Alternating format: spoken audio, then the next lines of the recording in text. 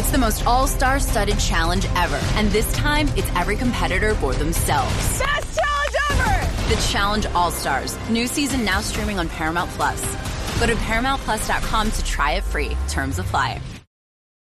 Morning, afternoon, evening, brunch time, lunchtime. Still working on getting our regular audio quality back time. That's okay. Just like it's just okay because it's spring football time. It's not fall football time. So that's how I'm telling myself it's okay time, whatever time of day it is, boys and girls. It's the right time for the Go Vols 24/7 podcast. Wes Rucker coming to you from Fort Rucker Studio. Patrick Brown is about to join us from his undisclosed location. And again, before we get going, I just want to apologize up front. I've been working on getting a laptop fixed, and it's taken way longer than it should have. It's been an ordeal. I'm sorry. That's why the audio quality has not been what it normally is. It will be fixed very, very soon, but that's okay because Patrick on the other end is going to sound just as good as he normally does. So, Pat, what's up, man? Yeah, I mean, the people come here to hear our voices, right? They don't care if it's good, bad, or the other. They just want to hear us talk and sound good, right?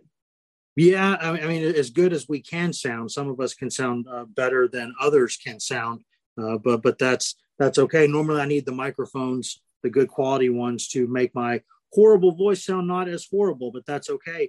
Onward and forward. Tennessee football wraps up spring football with Saturday's orange and white game, 2:30 p.m. Eastern. They're on ESPN plus, SEC Network plus, all of those pluses. They're on the digital stream as it's been the past couple of years. What's funny, Pat, is I've said annual orange and white game just because that's kind of a thing we get used to writing. Oh, Tennessee's getting ready for the annual orange and white game. Well, it hadn't really had one a couple times recently. It's been kind of one of those deals. There's this COVID year, and then there was the whole not having Neyland ready for construction in time. So last season they just kind of did one at the complex. This is an actual spring football game and just another sign that perhaps things are getting back to normal for the world and for Tennessee football. Yeah, I'll have a revisiting of like the last 10 spring games up on the site on Friday morning. And this is only the second one in 3 years. Obviously a pandemic ended one, and then there was last year they had a weird. They tried to do like a spring scrimmage like version of it, but it really wasn't a spring game. And all I remember from that day is that at one point it was snowing, and then the next moment it was like hot because the weather was so weird during the 2 hours we were out there at a scrimmage at the practice field. So. It'll be good. The weather's supposed to be great, like almost 80 degrees, I think, sunny. So, and if season ticket sales, which they're almost sold out, or any indication, it could be a very good crowd at Neyland Stadium, which is not going to be, it's not going to be all open because they are working on some parts of the stadium, but it should be a good crowd and it should be a good day. And, people will all, as always, take too much out of it. No doubt. But that's the nature of a spring game, and Tennessee will get to show off some new guys, and we'll kind of get our first look at this new look team and see how they end spring. Yeah, that is going to be really interesting because there's so many things in terms of the scoring. The way that I guess it's been sort of explained to us is that it's going to be complicated. Some guys. They're trying to get as much good on good as possible is the way that I understand it. So they're not doing like a draft where there's two evenly weighted teams. They're trying to get as much 1v1, 2v2 as possible. But with some of the guys that'll be injured, some of those matchups will be unbalanced, obviously, still. And some guys will be playing for the orange team. And then the white team, we'll figure out what it means. I think it's going to be, if it's like it was 2 years ago when Heupel's first one, it's going to be like, okay, this drive is for the orange team. This drive is for the white team. They kind of just alternate it because the offense will be wearing white, right, and the defense will be wearing orange. So, and like I said, they'll do good on good. I think on defense it'll be important to know that if they do what they do in a normal practice, they'll rotate in. They'll do like line changes in the middle of a series potentially, particularly on the defensive line. They rotate there. Early in spring, we saw they ran in like a whole new secondary of freshmen at one point, like against the ones. So And I think that'll probably continue. So I don't know that it'll be as rigid in terms of one, twos, and threes, particularly on defense. Offense, it'll be pretty straightforward, but this doesn't seem like it's going to be, unless they do something different than what they've done in the past. I don't think it's going to be a situation where it's like the orange team is the first team offense and the second team defense, and the white team is the second team offense and the first. They're not going to do it that way, as far as I understand. It'll just be kind of alternating back and forth which drive is for which quote unquote team. Yeah, which is all less convoluted than what Butch Jones used to do. Let's keep that in mind. Yeah, it's funny because it's not like it's the end of the world. It's a spring football game. I still kind of like there being a winner and loser, though, right? Like the old tradition where like the winner gets, the steak and lobster dinner and the loser gets like hot dogs, and Dooley did water with no ice for the losers and all kinds of fun stuff.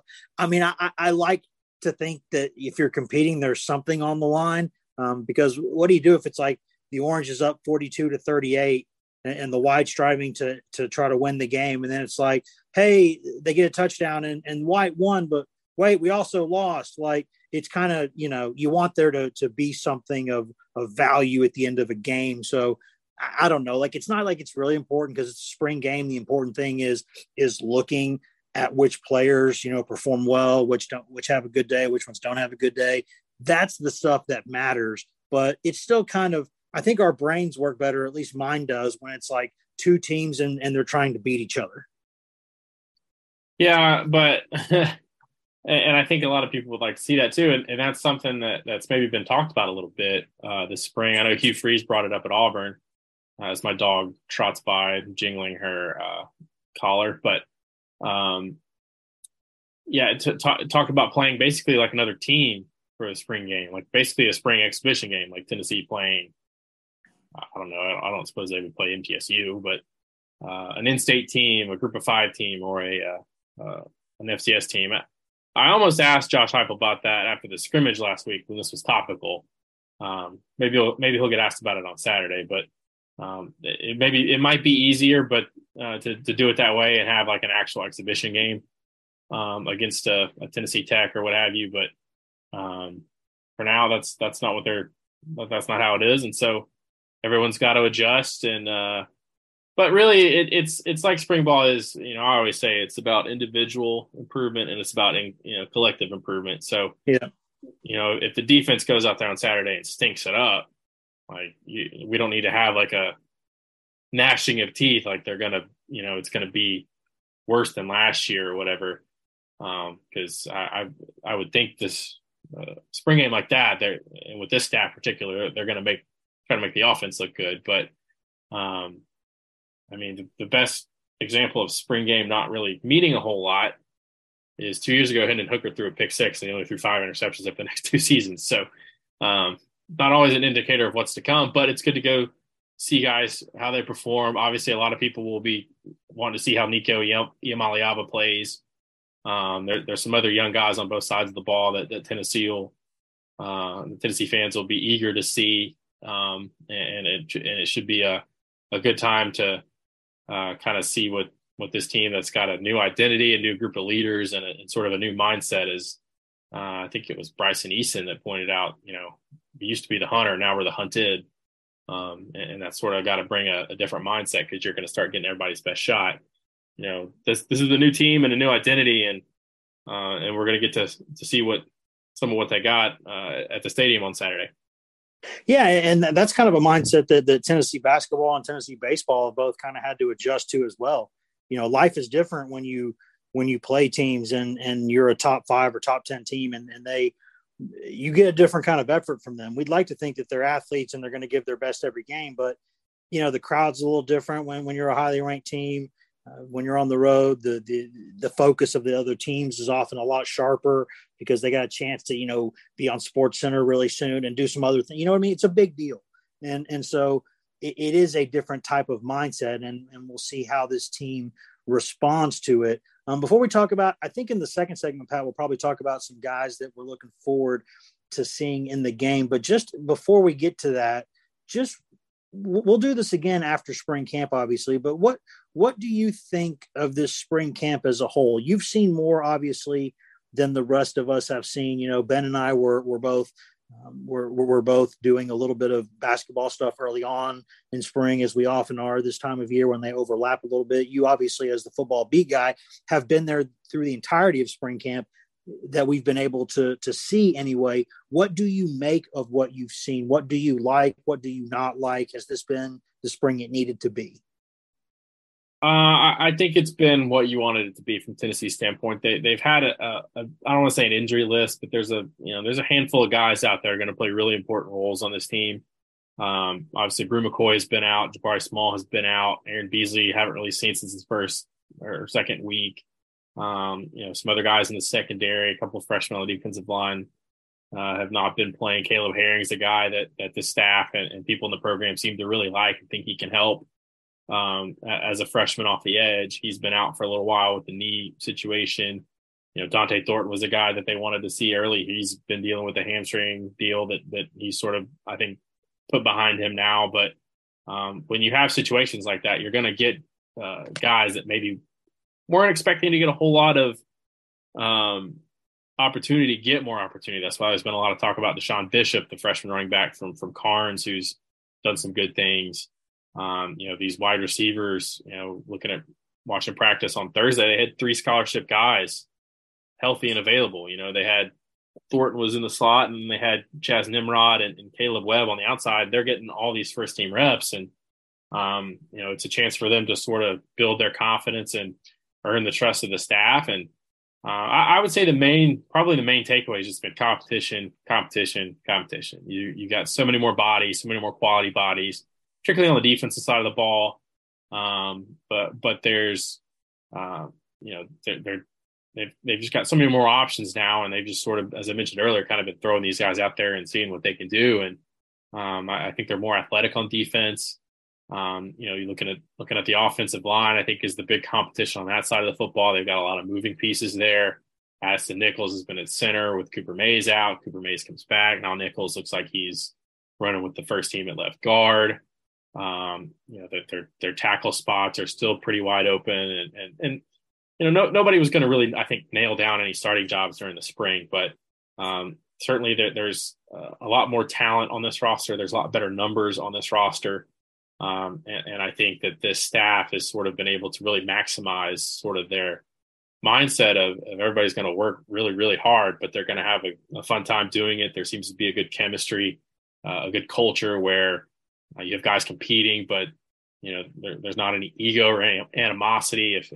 If someone that I'm competing for a starting spot for makes a play, I'm going to be over there giving him credit and mobbing him and things like that. And and as you touched on earlier, I think there's been a lot of good on good. So I think it's been a lot of iron sharpens iron phrase uttering from coaches and players, and we hear that a lot. But you look at a situation like Byron Young going against Darnell Wright all the time. I mean, those guys got each other better, and look at them now. So I think there's been a lot of that too. So just with the 2 full recruiting classes, they brought in a handful of transfers this time to plug some gaps. There's just this roster is in a lot better is in a much better situation than it has been the past 2 springs.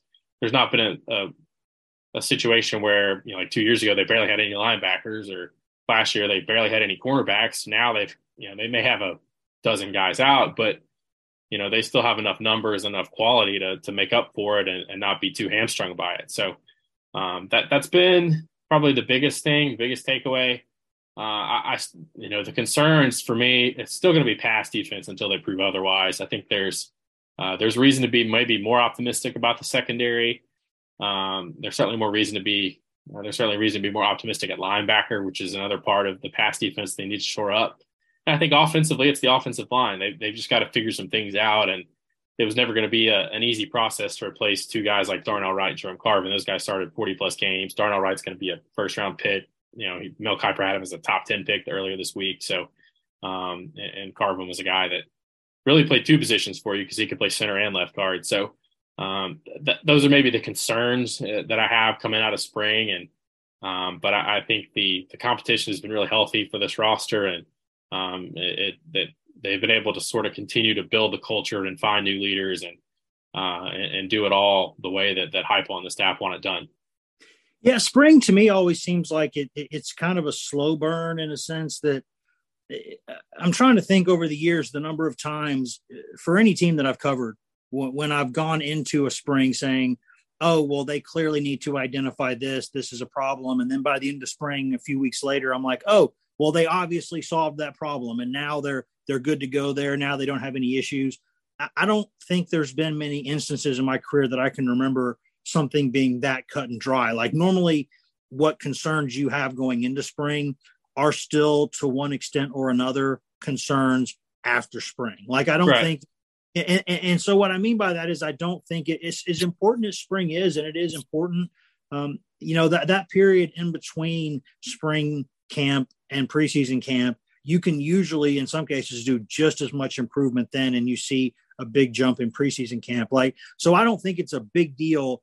You were talking about some of the concerns you have, which are the concerns that I think a lot of people have, and myself included, and probably a lot of Tennessee fans. Up front offensively, how do you replace those couple guys?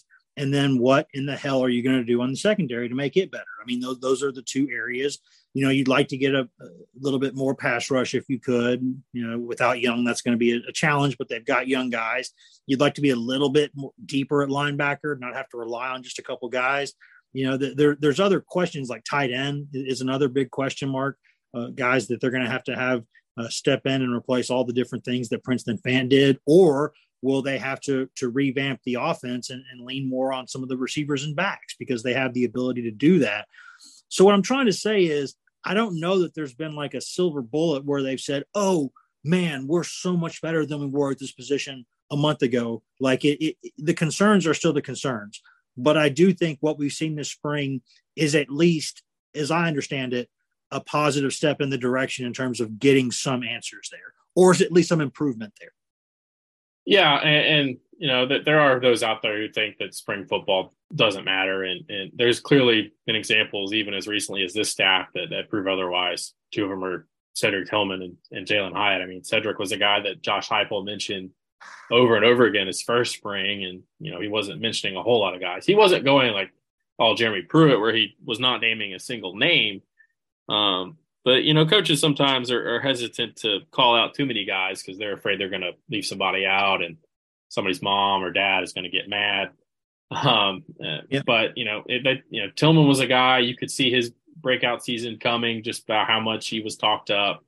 I think Jalen Hyatt would point to the spring as sort of maybe some of the first rumblings of what he was able to do.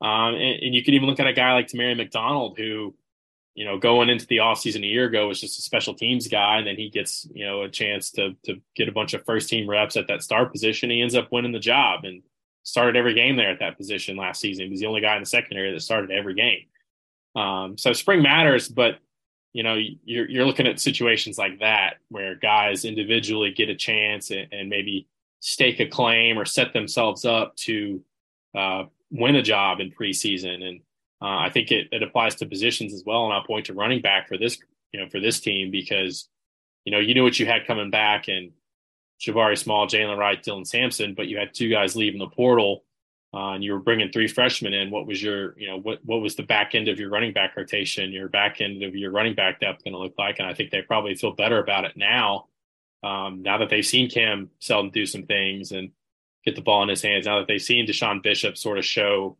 what he did at Carnes, he can sort of replicate some of those things and be a guy that's not flashy but effective at this level. And then they've got Khalifa Keith coming in the summer as well. So that's you look at individual situations and you look at collective position situations as things that happen in spring that translate or carry over to the fall. And I think you would even point out, Tennessee's defense has talked about how they made stopping the run such an emphasis last off season. They were second in the league in rushing and run defense. So obviously the points of emphasis this offseason have been, getting better with the 4-man pass rush and being tighter in coverage. We've seen them drill a lot of man coverage and zone coverage techniques, both, the linebackers, safeties, cornerbacks, all those groups. Amari Thomas had an interesting point on Thursday. He said that Robert Ayers, who was obviously a great player at Tennessee, has really kind of helped defensive line improve some of their pass rush techniques, how they use their hands.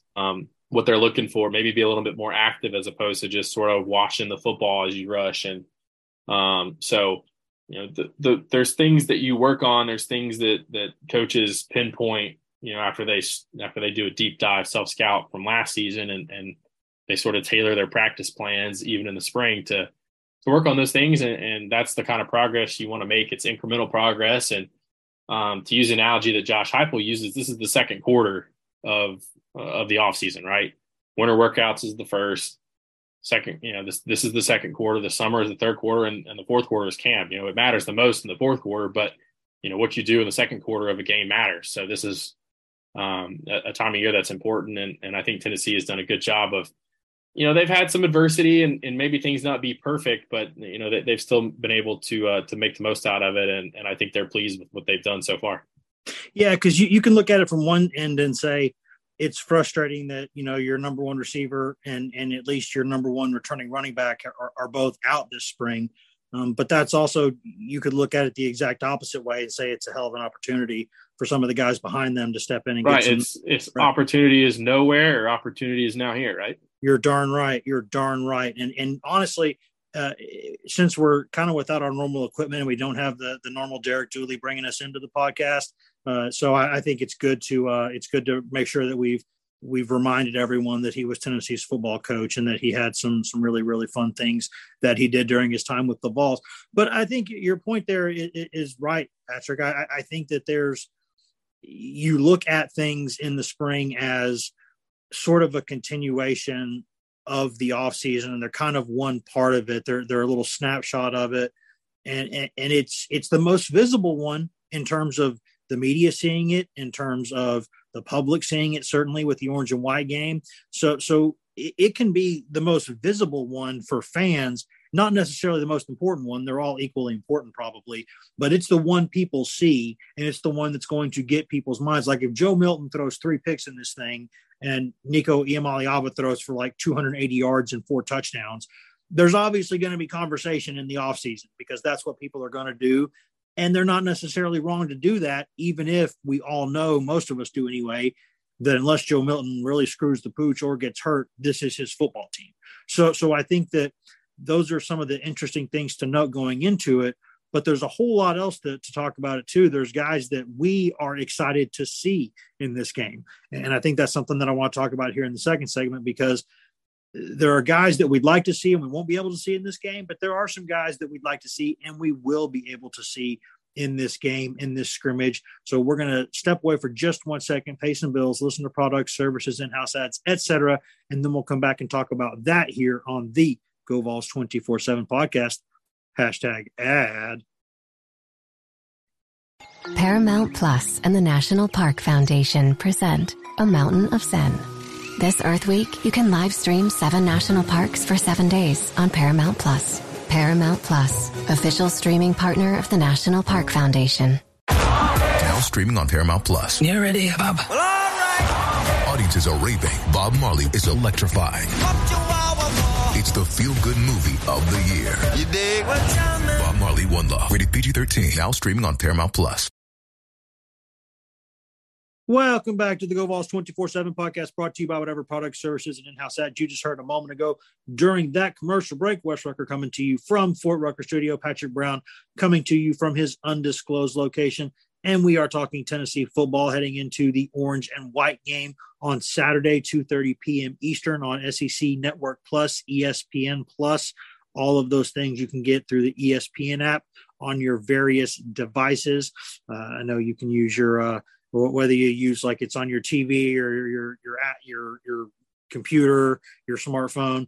It's sort of the same thing that it is with the Go Vols 24/7 podcast. There's about 1 million different ways to get there, but you can get there at 2:30 p.m. Eastern, or you can go spend the $5 and get into the game itself right there at Neyland Stadium. It's not going to be a full house because they're not going to be able to have a full house, but it's nice weather, should be a good crowd, lots of fun things to talk about, and we'll get right back to that as soon as I remind y'all just for a minute here. You can take about 60 seconds out of your day, go in there, rate and review and subscribe to this podcast. We really would appreciate it, whether you're on Apple Podcasts or Spotify or anywhere that you can get podcasts, anywhere you can cast the Find Pod, you can find this podcast. We're happy to do it. It's a labor of love, no complaints. But since we do it for free, I don't think it's too much to ask to go in there and rate and review and subscribe and tell your friends, tell people you see around town, tell people you see at the golf course. I know golf courses are more populated with the weather getting nice. You see people walking your dog around. We haven't been able to walk Gus as much lately because his back wheels aren't working so great. But for people who you go out there and walk your dog, you see them. You see people out there eating lunch around town. You see people walking in and out of work. Wherever you see people wearing Tennessee gear, tell them about this Go Vols 24/7 podcast. Please do that. It helps us out a tremendous amount. If you're already doing that stuff, thank you. We love you. And if not, well, we award you no points, and may God have mercy on your soul. Pat, who are some players in this game that will be available to play in this game that you will be excited to watch in this game? Well, so I'll start with the obvious one. Nico Iamaleava. He's going to be the main attraction. The lowest hanging possible fruit there for me to start off with. Look, he's really, really smooth. And he has maybe not always been the best practice field guy. But I think he's had some pretty good moments in both the scrimmages. My concern is that he could be throwing to some walk-on wide receivers. And I'm not talking about like Jack Jancic walk-on wide receivers. Yeah, because Jack Jancic balls, bro. He balls. A spring game legend, Jack Jancic, who I think he had 3 touchdowns in this thing before. Yep. But he's been out all spring. But people are going to want to see him, and there's going to be sweeping generalizations made either way. If he doesn't look good, it's they overpaid $8 million, whatever, all that crap. Which is whatever it's going to be, or if he balls out like you mentioned earlier, it's going to be how long before he's starting, which I don't think either of those are going to be realistic reactions in terms of like what's actually going to happen, but the reactions themselves might be realistic. So I'm excited to see him. Obviously, I think Tennessee's pleased with what they've seen from him and sort of how he's settled in and gotten his feet under him this spring. There's not many guys I think to point to at wide receiver, but I'll go with Dante Thornton.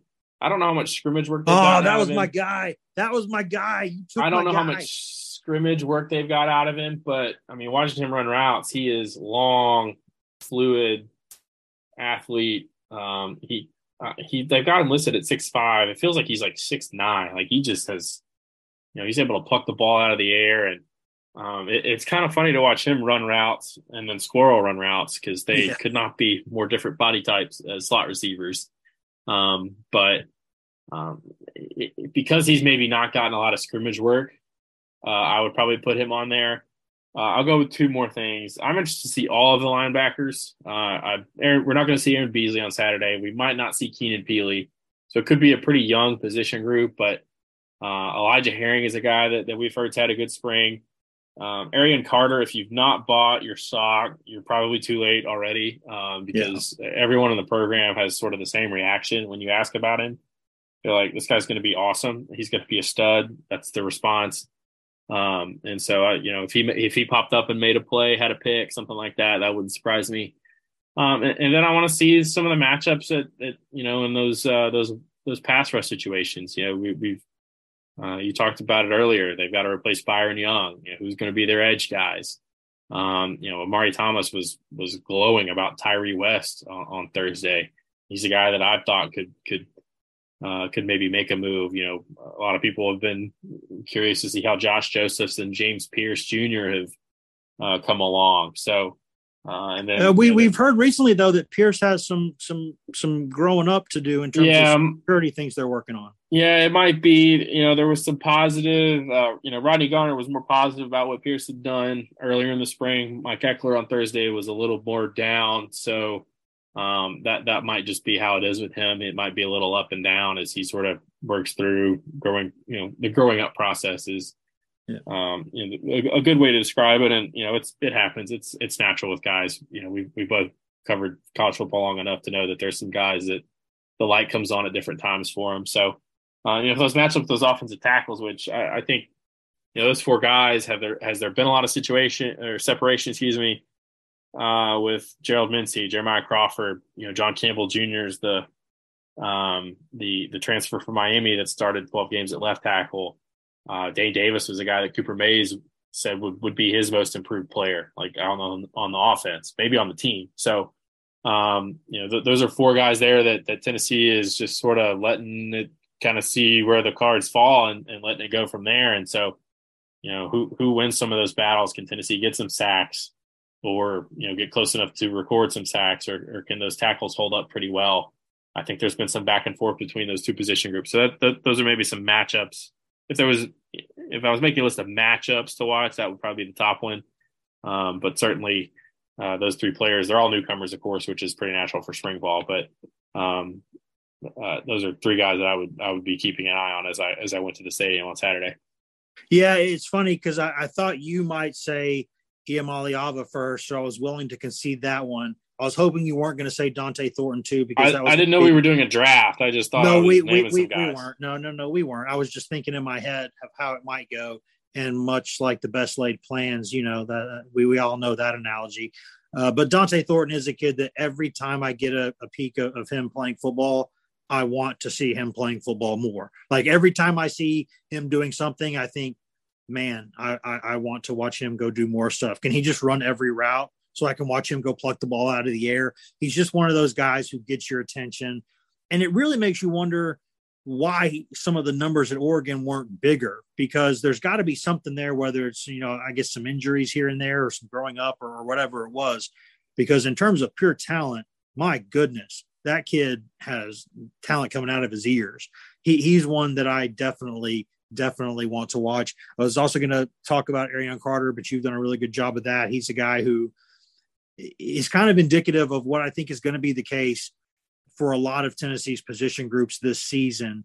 There are going to be positions where the younger guys have less experience, but probably have more physical ability. And I don't know that we've seen that at Tennessee in a little bit. I don't know that we've seen some of the most talented guys being the youngest guys. So that's going to be a really interesting dynamic of the push and pull, I think, of do you go with the vets? Do you go with the young guys? Do you mix it up a little bit? And I'm sure it'll be case by case, but I just think that's something to, if you're talking about like global thoughts on this Tennessee football team right now, I would say they've done a really nice job of recruiting and identifying some of these young talents, and they might be pushing some of these vets seriously for playing time.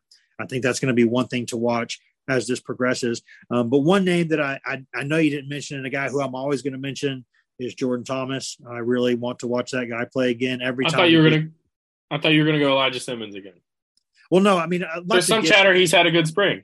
That's a given. Elijah Simmons is number one with a bullet on every list that I ever make about any sport at Tennessee. It's like, who would you like to have pinch hitting in the situation? Elijah Simmons. Who would you like at the free throw line with the game on the line? Elijah Simmons. It's just a given. He's going to be number one every time. But we'll say number two, because all-time number one is Elijah Simmons. I would say Jordan Thomas is up there for me. Just watching him, you do those great breakdowns after every game, and it's one of the best things that we have at GoVols 24/7. I'm sure it's a pain to do, but it's worth it. It's really, really good and insightful. So it truly is a labor of love. Yeah, it is. It's a labor. I can tell while you're reading it. It's always good when you can read something, because sometimes we put a lot of work into things and they don't look like they took a long time to do, but they did. That thing, it looks like it took a long time to do just looking at it. But you can see, and you've done some of these cut-ups before, and just things that we've watched during the year.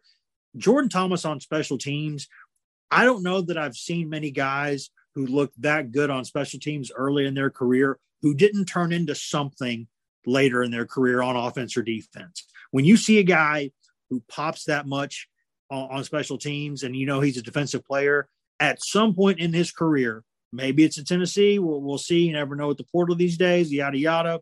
But at some point, that kid's going to play safety somewhere, and he's going to be good. He runs well. He might play star, too. Well. Yeah, he can play star. He's a really smart kid. He knows he's picking up the defense quickly. He knows where he needs to be. He runs, he hits, he's got good length. I just really like him as a prospect. I always have. And he was one of those guys who last year I saw him on the practice field and said, I think he's going to be good. So I'll be interested to see how he kind of fits in with that secondary, because That secondary is the good news is a lot of those guys are back. The bad news is maybe a lot of those guys are back. That's kind of, I hate to put it that way, but that's kind of the story. Those guys have a lot of experience. A lot of it's not pleasant experience. So will those guys be the same guys on the field next season, or will some of these young cats come in and take away their spots? Or young cats. I say young cats. There's Gabe Judy Lally, who's at his third school now. He's got a degree from Vanderbilt, and he's, obviously he's smarter than us. That's for sure. Yeah, he's smarter than us for sure. So he's going to be a guy who's going to be in the mix, and he's not a young cat. He's a vet. So I'm interested to see with that secondary how they start kind of finding a pecking order there, because the good news is they got a lot of options. They really do. They've got a lot of guys who can play different positions, but are they good enough to what you would want to have to compete for a championship at the SEC level and national level? I don't know. That's a tough ask for me. Those guys would have to get a lot better in order to make that kind of claim. So are they okay with being a weak link on the team, or are they going to do the things they need to do this offseason to improve in order to avoid that? So if those young guys can come in and really, really push them, then I think that's not going to hurt anybody. Yeah, and that I would say competition that I touched on earlier, that's probably the main position, because we heard it last week from Willie Martinez and several players that they're just we're not putting any labels on anything. Nobody's a 1, nobody's a 2.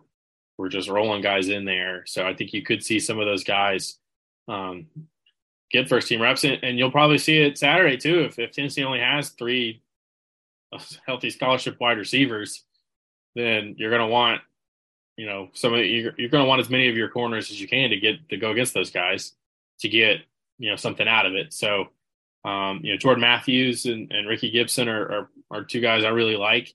Yes. Back there.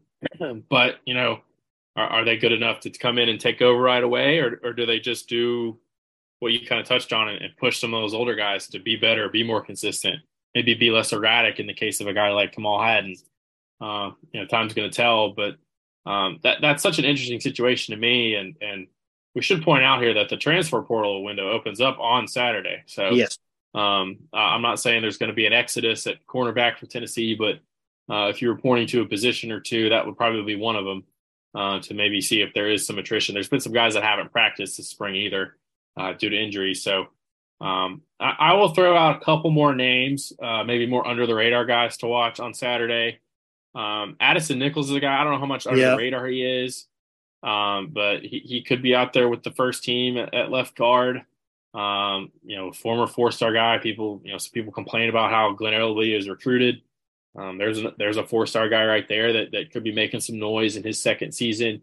And then I'll go look at defense and point out a guy, and Andre Turrentine, that's wasn't much of a factor beyond special teams last season. How open are those safety jobs? I'll believe it when I see it. Some people think they might be a little bit more open than I do. Willie likes the vets. So, we'll see. I think he and maybe Christian Charles back there, and Jordan Thomas too. You mentioned is he a star? Is he a safety? Where would he go in first? Where is he in that pecking order? And then I'm gonna throw out Jackson Ross, because A, he was a great interview on Thursday. B, he's Australian, which means he's more awesome than all of you. And C, if he punts as good as he talks, Tennessee's gonna, they don't punt very much, but when they do, don't use that time to go to the bathroom or go get a beer during the game. So he can bomb it. He can bomb it. Right. And so, he might get some looks, and we'll get to see some Aussie punting at Tennessee for the first time. Punter U has never had an Aussie, so I guess they've gone global now. Yeah, they have. They have gone global. It's Punter U International now is what it is, basically. And yeah, I should have asked him. I did a little bit of yard work recently, and there were some snakes that I found in the yard. And I was like, "You're Australian. Can you drive over here? It's just a couple miles from campus and come eradicate these snakes from my yard?" He's Australian. He probably could. Well, he's probably like, "You're a sissy." In my garden in Australia, we have 3 different kinds of snakes that can kill you. Exactly. And here, not so much. Well, it's an NIL opportunity. He can critter wrangle. He can come in there and do some of that stuff. But no, I mean, I think it is interesting because I think there's a lot of things he can do, and he's an Australian guy and he's got a mullet, so that's always fun. And I, it was good talking to Charles Campbell too a little bit on Thursday about just sort of his journey. And Mike Ekeler saying that the kid grew up a Tennessee fan from Jackson, Tennessee. That's obviously a huge hub. Tennessee is very, very popular there. UT is. And the kid, it didn't work out to come to Tennessee originally. He goes to Indiana, has a really nice career, but then he gets the offer from Tennessee out of the portal, and it makes his mom cry. And so that lets you know what these situations can mean for some of these guys. And so it's interesting to hear him say also that he's been playing in the Big Ten for 4 or 5 years. So he's had 100,000 people boo at him, but at Indiana, they don't quite have 100,000 people there to cheer him on when he makes field goals. So that's going to be something interesting for him in his career. So it'll be interesting to see those guys get a little bit of work in as well. But, we'll have a lot more time to discuss what we made of the spring overall. I think it's something that there will be a lot of storylines coming out of the orange and white game. And then we'll have to do the kind of filtering job we always do after every spring and say, hey, guys, that was one day out of 15. And really, it was one day out of like 200 in the offseason. So let's chill a little bit on some of this stuff. It's more important than the average day, but it's not everything. What it is, it's a good opportunity for guys to get out there and see what it's like to compete on the grass at Neyland Stadium with fans out there, and maybe not as quite as much pressure as you're going to obviously see during the season. But we have so many storylines out of spring camp. We'll go break it down by position. We'll do all kinds of other things. But for right now, I think we're just excited to get to see this thing. It's nice to see Tennessee football being back in a place where it is relevant, where people are going to want to watch it. I think the Heupel brand of football has been established as a really, really fun one, a really exciting one. It's one of those teams that even if you're not a Tennessee fan, you don't feel one way or the other about them. When you're flipping the channels, if you're a football fan and you like points and you like fun football, you're going to want to watch them. It's kind of become one of those things. So it'll be good to see how much, if any, entertainment they give us Saturday. I think they'll keep it pretty vanilla, but you never know. Yeah, and good vibes only. So, I mean, that's that. And how can there be only good vibes? Or why wouldn't there be anything else after an 11-win season? So, this program has obviously gone a long way in a short period of time, and now it's about keeping the train on the tracks and not doing anything to screw it up. I agree. I'm sure the coaches the first thing they'll want to do on Saturday is get through it with no injuries, and then nobody that you don't want somebody to have such a big day that they get tampered with and go in the portal. Which is that going to be? That's probably got to be a concern. These coaches are so paranoid. It is a thing now. It probably is a thing now. I mean, because we're talking about the same group of people who every day, and I was laughing about this with before we recorded this. I was on quickly with the guys at 104.5 in Nashville and talking about how every day Tennessee does that zone read stuff with the quarterbacks, and anytime they have the slightest wrinkle in there, they want no pictures, no photos. And in the back of my mind, I'm always thinking, I've seen 100 other teams do exactly what you're doing right now. I don't think. And you did it in games last year that teams have just studied. Yeah, I don't think you're reinventing the wheel here, but it's usually not worth arguing about. So I just move on and record something else or photo something else. But it's like, you're not really. Well, but this is the kind of people. This is the world they live in. It is, and with the portal on top of that, Pat, it's another thing that is just live. It's just 365 paranoia. Well, I saw that pointed out when going back to the discussion about should Tennessee and SEC teams play like group of 5 FCS teams in spring games. I'm like, I read something where one of the concerns on the other end was like, if you're at MTSU and you got this receiver who catches 6 passes for 150 and 2 touchdowns on Tennessee, that guy is going to get blown up. If he does that in a spring game, he's going to get blown up and he's probably going to transfer and play somewhere else. And if you're a coach at that level, you're already got to worry about getting your best guys poached. Why give them another platform in which to get poached from? It's probably less of a concern at a place like Tennessee, but you don't want somebody going. As much as I love the NIL era and think it's long overdue, It's an absolute nightmare for lower level college coaches. It is an absolute nightmare because you spend years and you find these gems, these diamonds in the rough who guys who other people overlooked, and then you get them and then they have one good season and then they go somewhere else.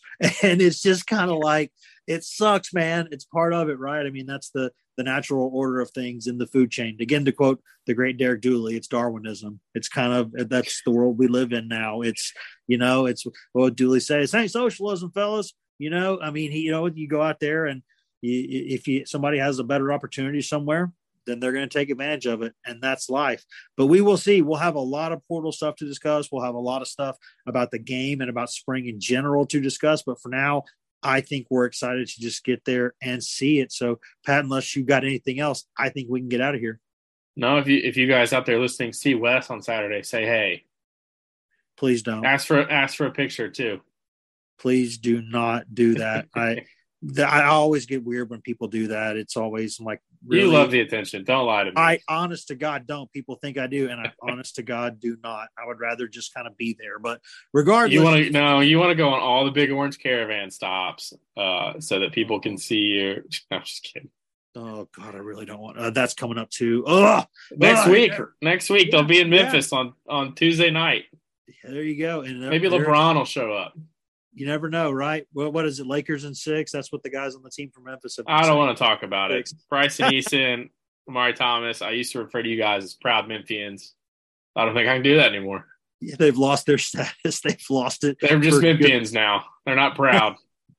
Thanks, Their Pat. civic pride is gone. Good to catch up with you, Pat. We'll see you here. Stolen by LeBron James. Guess we'll see you here in like a day or so. See you, bud. Yeah, bye. Jeremy Renner returns to Paramount Plus for a brand new season of the original hit series, Mayor of Kingstown. My job is to create a balance, avoid a war. From executive producer Taylor Sheridan, co-creator of Yellowstone. There's some new players in town, and they brought the plague.